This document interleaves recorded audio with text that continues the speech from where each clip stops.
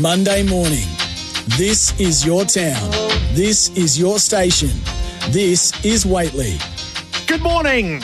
We start with a nod to the late Patrick Smith, particularly poignant just after 9 on a Monday when the SEN airwaves were his stage alongside KB. Fearless and fearsome.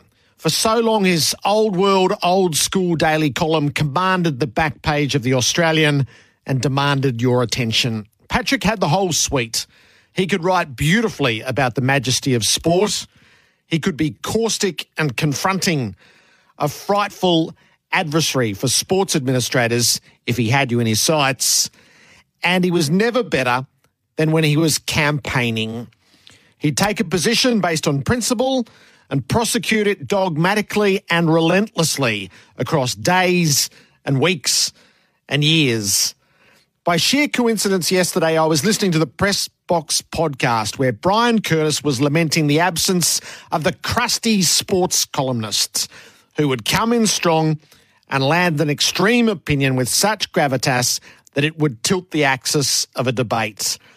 Curtis said, "We can't get the right answer unless we explore the polarities of possible responses."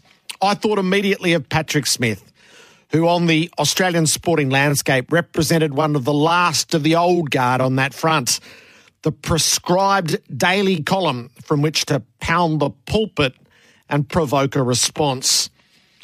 In his own sporting days, Patrick had been a firebrand fast bowler for Paran, and the easiest analogy was to say his writing was always off the long run. What most readily comes to mind? Well, that'll be different for all of us who read him religiously. For me, it's Cornflakes, his satirical columns about Grant Thomas, bitingly funny and borderline cruel. He was profound when Adam Goodes was being booed, and Max from Mornington remembers that this morning. I recall him debating a caller who stated, "I'm on the right side of history booing Adam Goodes for staging for free kicks." His retort, "You're on the wrong side of being a human."